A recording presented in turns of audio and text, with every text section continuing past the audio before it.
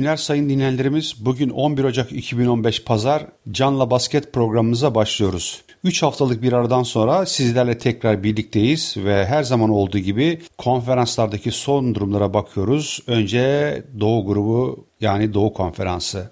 Doğu grubunda Atlanta Hawks 28 galibiyet 8 yenilgiyle 2 sıra birden yükseldi ve birinciliğe geldi ve son 7 maçında kazandı.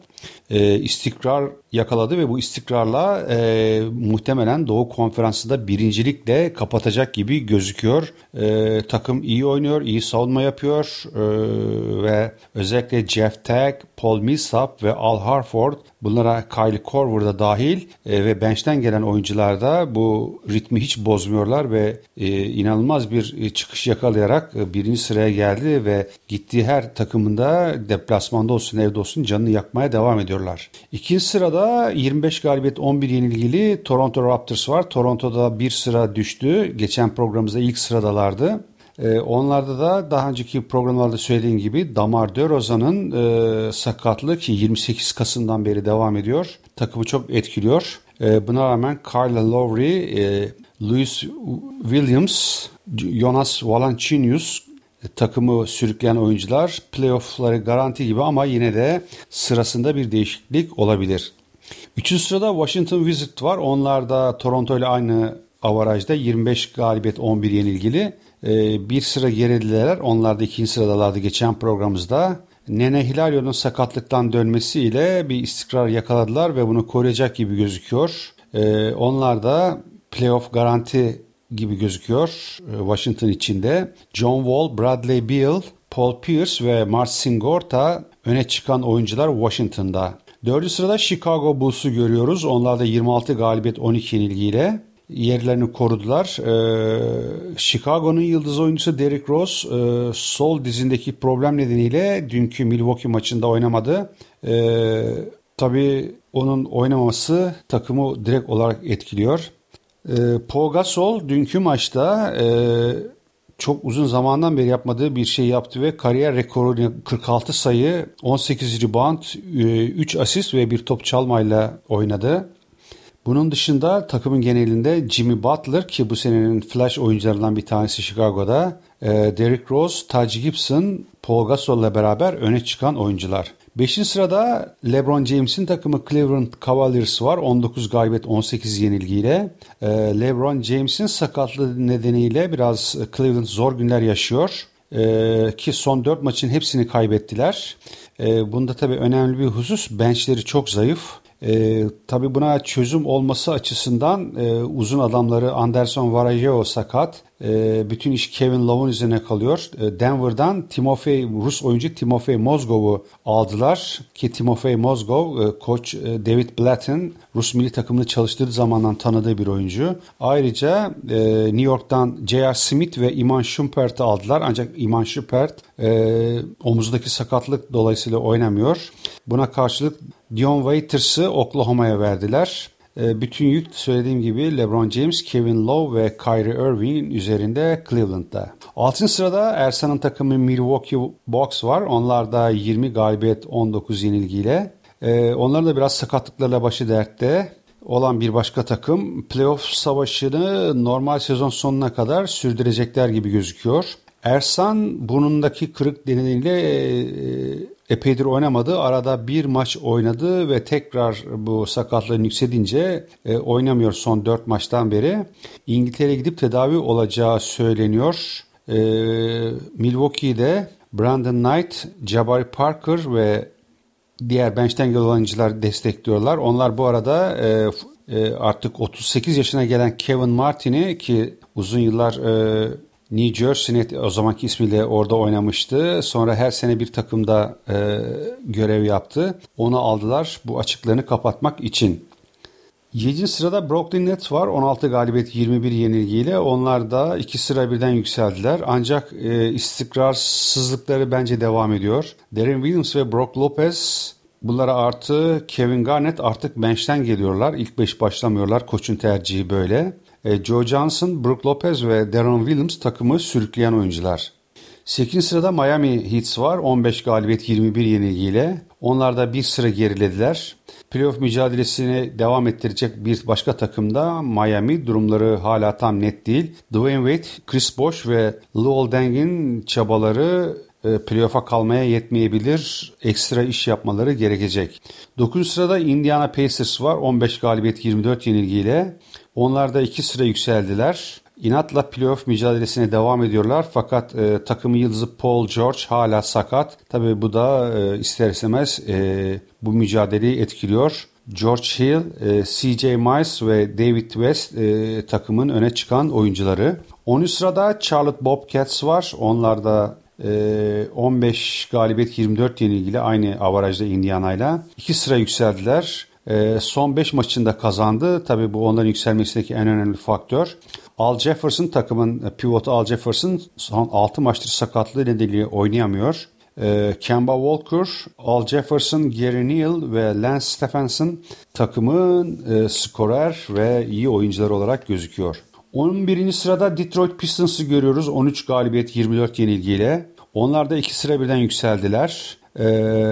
Burada ilginç olan Detroit Pistons takımın kısa forveti Josh Smith'i serbest bıraktı.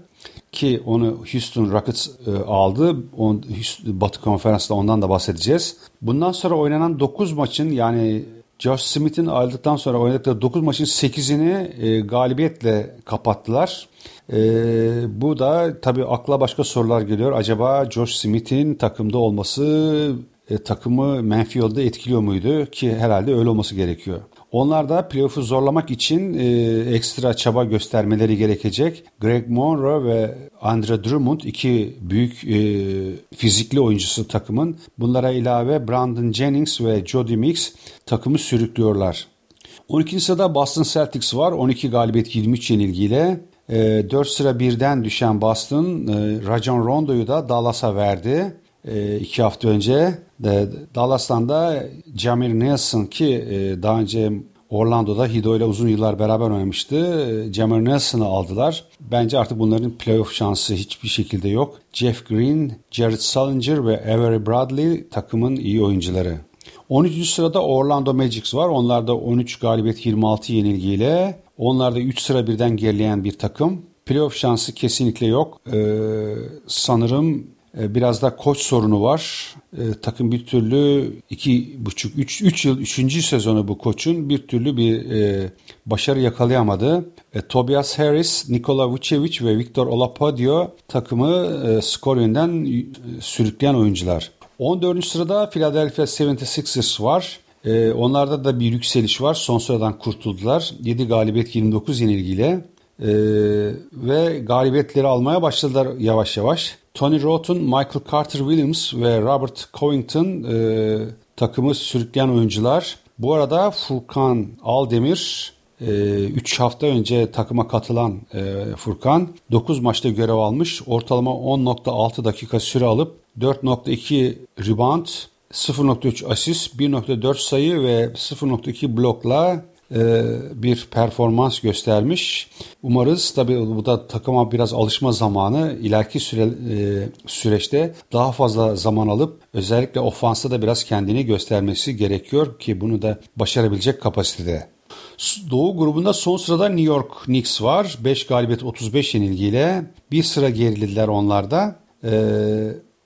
Onların da tabii sakatlık problemleri var. Carmelo Anthony, Amare Stoudemire ve Andrea Bargnani bunların üçü de sakat. Ayrıca daha önce söylediğim gibi J.R. Smith ve Iman Shumpert'i de Cleveland'a gönderdiler. Artık bütün çabaları gelecek yıl için ve gelecek yıl büyük bir değişiklik olacağı gözüküyor. Bu arada tabii bu oyuncuları vermek suretiyle salary cap yani harcayabilecekleri para miktarını da biraz geliştirdiler. Bir şekilde Fisher'ın da bu yıl biraz acemiliğini atma yılı oldu. Bütün planları artık seneye göre. Doğu Konferansı'nı burada tamamladıktan sonra şimdi Batı Konferansı'na geçiyoruz. Birinci sırada Golden State Warriors var. 29 galibiyet 5 yenilgiyle. Son 6 maçında kazanan Golden State NBA'in en iyi derecesine sahip şu an. Sakatlığı geçen takımın pivotu Andrew Bogut da döndü. Stephen Curry, Klay Thompson, Bunlar tabii yıldız olarak öne çıkıyorlar ki diğer takımın ilk beşinde oynayan oyuncular ve bench'ten gelenler de harika bir performans gösteriyorlar ve görevlerini sonuna kadar yerine getiriyorlar.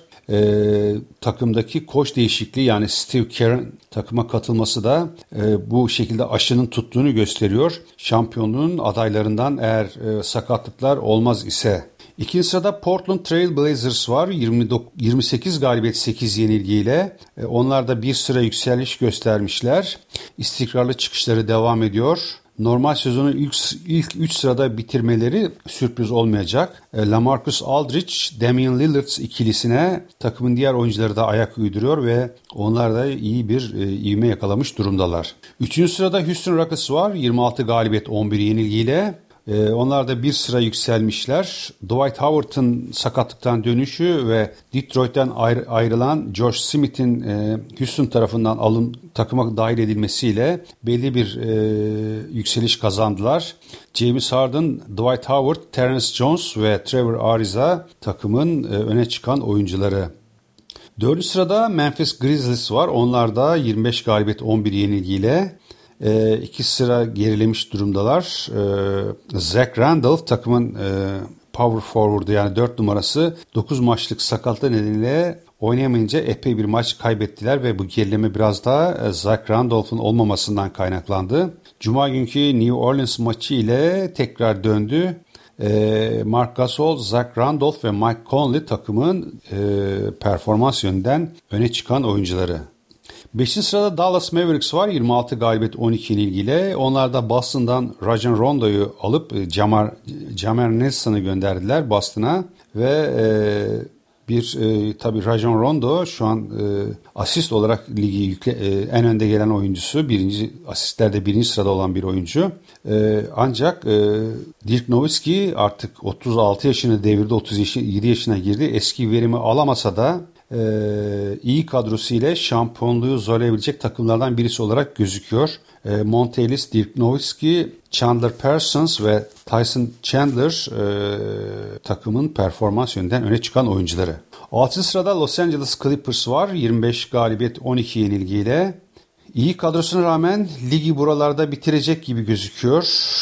Chris Paul, Blake Griffin, J.J. Redick, Jamal Crawford öne çıkan oyuncular burada da. Hido son 8 maçta hiç oynatılmadı.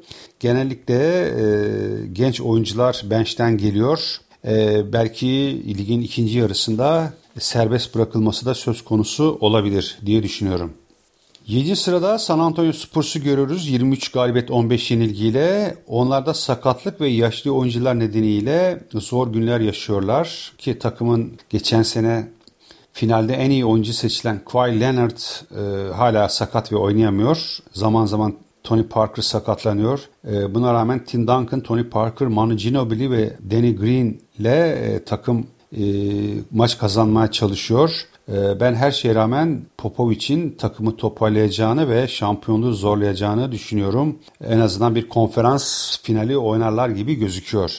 8. sırada Phoenix Suns var. 22 galibiyet 17 yenilgiyle. Onlar da belirli bir istikrar yakalamış gözüküyorlar ve playoff için şanslarını sürdürüyorlar. Phoenix'te de Goran Dragic, Eric Bledsoe ve Morris kardeşler ki ikiz Marcus ve Markieff Morris. Bunlara ilave Isaiah Thomas iyi oyuncular olarak gözüküyor. Daha önce pivot olarak başlayan Miles Plumlee bench'e çekildi ve onun yerine Alex Len ilk 5 başlıyor. Takımın koçu Jeff Hornacek her şeye rağmen iyi işler yapmaya devam ediyor. 9. sırada Ömer'in takımı New Orleans'ı görüyoruz. Onlar da 18 galibiyet 18 yenilgiyle. New Orleans eğer daha fazla maç kazanmayı başaramazsa playoff şansını kaybedebilir. Eric Gordon da uzun süren bir sakatlıktan sonra tekrar döndü.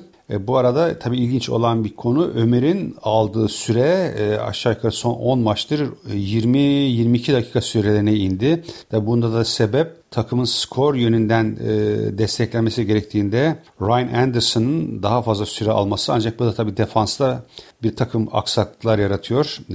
Çünkü Ryan Anderson ofansif yönü, hücum yönü etkin olan bir oyuncu. Defans o kadar iyi değil. Ömer'in genel bir değerlendirmesine baktığımız vakit ortalama 25.6 dakika süre almış. 9.8 rebound, 1 asist, 7 sayı, 0.8 blokluk bir performansı var. Fakat oynadığı süre nazarı itibariyle aldığında reboundlarda genelde şu anda NBA'de 4. sırada. Takımı da skor yönünden Antonio Davis, Jrue Holiday ve Tyreke Evans sürüklüyorlar. 10. sırada Oklahoma City Thunder var. 18 galibiyet 19 yenilgiyle. Sakatlıktan dönen Kevin Durant Golden State maçında 18 Aralık'taki Golden State maçında tekrar ayak bileğinden sakatlandı ve 6 maç oynamadı ve takım momentumunu kaybetti. Hala playoff için savaşıyorlar ancak süre kısaldıkça yani normal sezonun süresi kısaldıkça bu iş biraz daha zora biniyor. Çok maç kazanmaları lazım. İki takımı zaten Kevin Durant, Russell Westbrook ve Reggie Jackson üçlüsü sürüklüyor. Bunlardan bir tanesinin olmaması takımı tabii direkt olarak etkiliyor. 11. sırada Denver var. 17 galibiyet 20 yenilgiyle. Artık onların pek bir playoff şansı yok. Daha önce söylediğimiz gibi Timofey Mozgov'u Rus oyuncusunu Cleveland'a verdi ve bu sene draft ettiği Bosna Hersekli Yusuf Nukic'i ilk 5'te pivot olarak başlatıyor. Ty Lawson, Aaron Aflo ve Wilson Chandler takımın skor yönünden öne çıkan oyuncuları. 12. sırada Sacramento Kings var. 15 galibiyet 21 yenilgiyle. Lige iyi bir başlangıç yapsalar da sakatlıklarla bu ivmesini kaybettiler. Koç değişikliği de oldu. Utah'ın eski koçu, geçen yıl koçu Ty Corbin'i aldılar. Ancak artık gelecek sene için hazırlanacaklar gibi gözüküyor. DeMarcus Cousins, Rudy Gay ve Derek Collison takımın iyi oyuncuları. 13. sırada Utah'ın Jazz var. Enes'in takımı. Onlar da 13 galibiyet 25 yenilgilik bir performans gösterdiler. Bir sıra yükselmişler. İstikrarsız bir görüntüleri var. Enes ayak bileğindeki bir sakatlık nedeniyle 4 maç oynayamadı. Gordon Hayward ki takımın kısa forveti son zamanlarda aşağı yukarı son 7-8 maçta çok büyük bir düşüş var. Hiçbir zaman eski şeyini kazanamadı nedense. Derek Favors, Enes Kanter, Alec Burks ve Gordon Hayward takımı skor yönden yüklenen oyuncular. Enes de 26.7 dakika ortalama süre almış. 14 sayı, 7.2 rebound, 0.6 asist, 0.4 blok ve 0.4 top çalmalık bir performans göstermiş. Tabii Enes'le ilgili en büyük şikayet, taraftarlardan gelen en büyük şikayet savunmasının biraz daha gelişmiş olmasını tercih ediyorlar. Bu konuda biraz şikayetleri var. 14. sırada Los Angeles Lakers yılların şampiyonu. 12 galibiyet 25 yenilgiyle ki hatırlarsanız bu sezon başında ben Lakers'ın 20-25 maç kazanmasının başarılı olacağını söylemiştim. İşte aşağı yukarı bu 25 maç falan ancak kazanırlar gibi gözüküyor. Bir sıra gerilemişler onlar da. Takımın en iyi savunmacısı Wesley Johnson da sakatlandı. 3 maçtır oynamıyor. Kobe Bryant da tabii yaşlandı. Bazı maçlarda koç tarafından dinlendiriliyor, oynatılmıyor. Houston'un serbest bıraktığı Tarık Black'i power forward yani 4 numara oynayan aldılar. Gençlere tecrübe kazandırılması yönünde bir çabaları var. Özellikle Wayne Ellington ve Clarkson daha çok süre almaya başladı.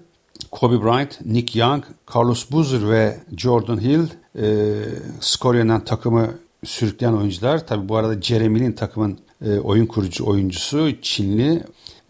2 yıl önce büyük bir çıkış göstermesine rağmen şu an pek eski haline gözükmüyor. Çok top kaybı yapıyor. Ve zaten bir yıllık kontratı var. Tahmin ediyorum seneki kontrat için Lakers onunla anlaşmayacak. Ve son sırada acıların takımı Minnesota Timberwolves var. 5 galibiyet 31 yenilgiyle artık hiçbir iddiaları yok. Sakatlıklar tabii takımı biraz da çok etkiledi. Pekovic, Ricky Rubio ve Kevin Martin oynayamıyorlar. Son 15 maçın hepsini kaybettiler. Bu takımda da Andrew Wiggins ki bu sene 1. sırada draft edilen oyuncu. Kevin Love karşılığında onu Cleveland Cavaliers'tan aldılar. Şahbaz Muhammed ve Thaddeus Young takımı sırıklayan oyuncular. Evet değerli dinleyenlerimiz, bugünkü programımız da burada sona eriyor. Gelecek programlarda tekrar birlikte olmak umuduyla hepinize iyi günler diliyorum.